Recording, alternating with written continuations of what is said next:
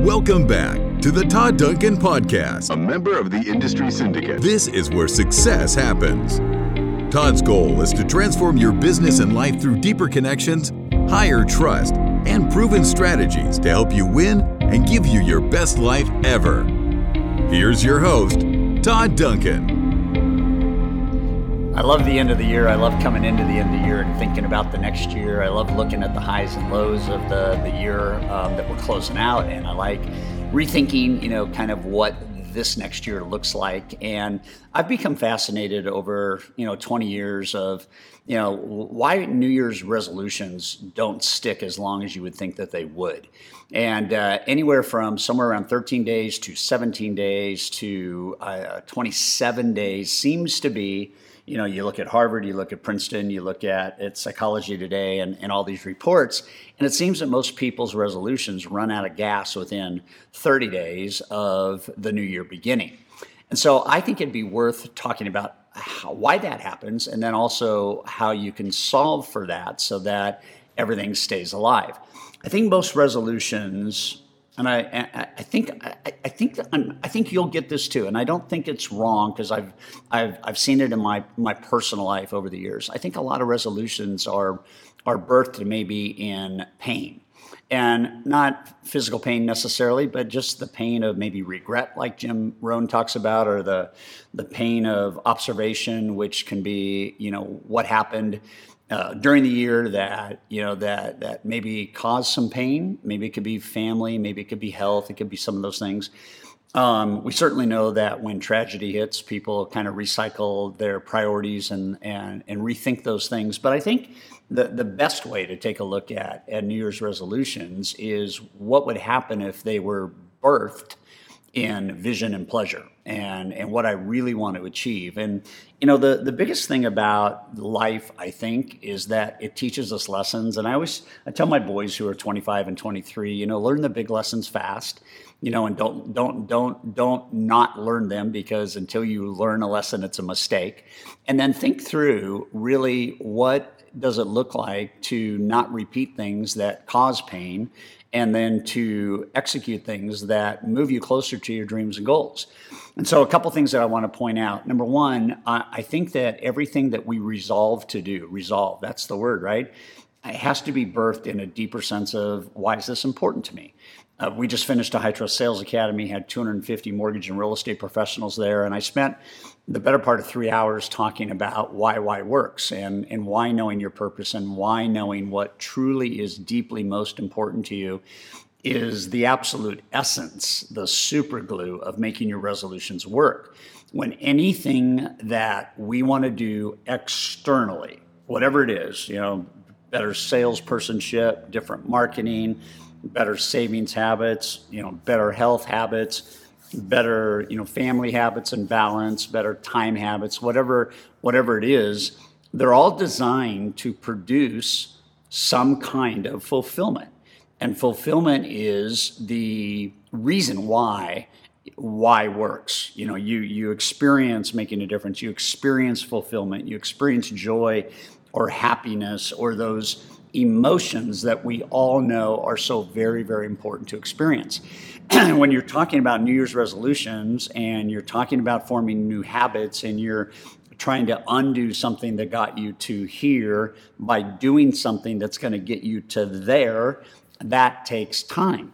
So 2 years ago, when we interviewed James Clear, the author of Atomic Habits, at Sales Mastery, he was very, pun intended, last name Clear, he was very clear on a couple of things that I think are relevant here. Number one, don't set yourself up for failure, because the most important thing about a resolution is, if it's important to you, is keeping it, right? And so in keeping it, you have to have a healthy attitude towards failure. Failure and success are sisters and brothers, right? You can't have success without failure. You can't have setups for a better future unless you have setbacks for your current reality.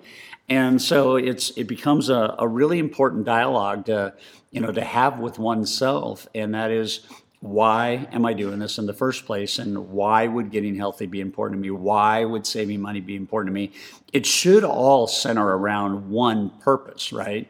And, for me, it's making a difference. And so when I have new goals for the year, it's like I'm going to stick with the goals because I know the longer I stick with the goals or in this case, resolutions, the more likely I am to make a difference.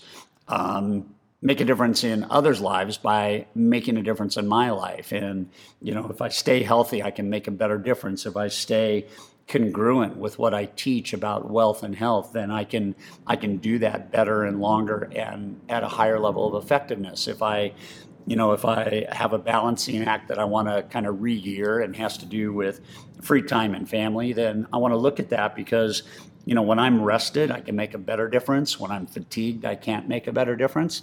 And so it's that driving force that actually allows you to stay in the game and stay in the hunt.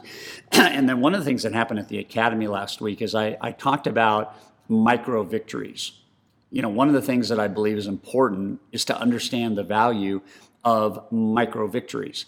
And micro victories are what they are. They're wins. They're a lot of little wins that stack up to make a big win. And when you're winning, you go forward. And when you're not winning, you stall out or you start going backwards.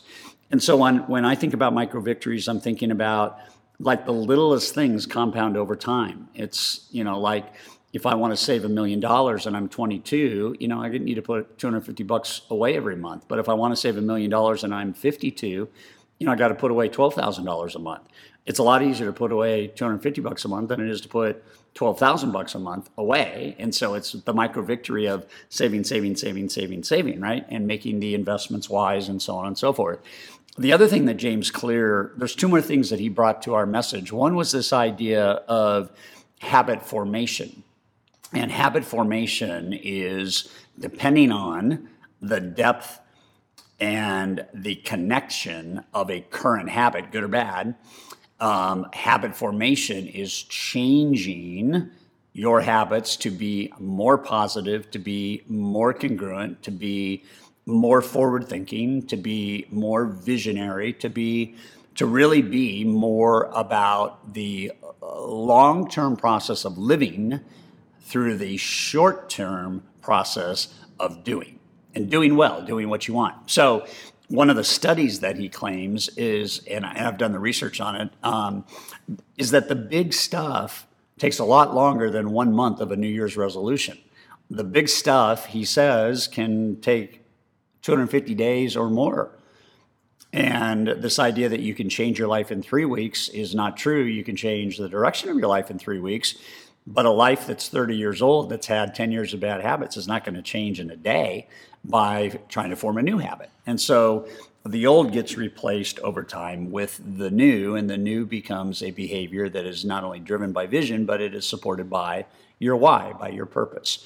And then the final thing that I think he says, and I think this is really helpful around resolutions, is the idea of habit stacking. And habit stacking is one new habit leads to another habit that is stacked on top of that, which leads to another habit that is stacked on top of that.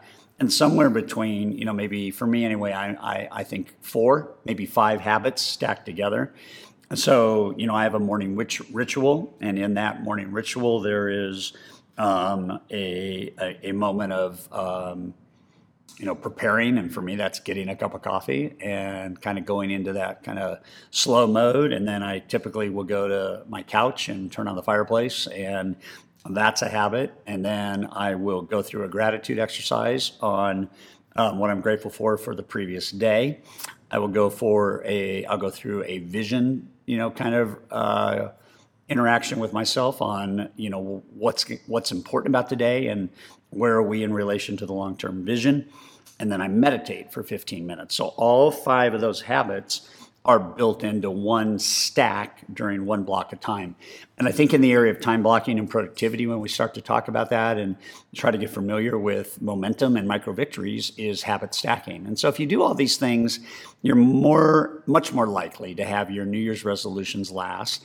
And then, of course, it would be wrong for me not to mention that one of the greatest ways for you to have your New Year's resolutions last, because they are goals, right? They are goals, is to have accountability, personal accountability, professional accountability through a coach. If you've never had a free coaching consultation with us, We have a beautiful coaching company with a beautiful, beautiful platform that can really help you with your goals and measurement and improvement and really staying with it.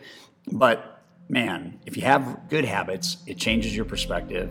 If you change your perspective, you go further. And when you understand that new habits take time, just like old habits didn't happen overnight, it's a slow fade, right? Then your New Year's resolution is going to last. Okay, so have fun with this one, and Happy New Year as you roll into 2022. We're here for you, here to help you win, and here to watch you win.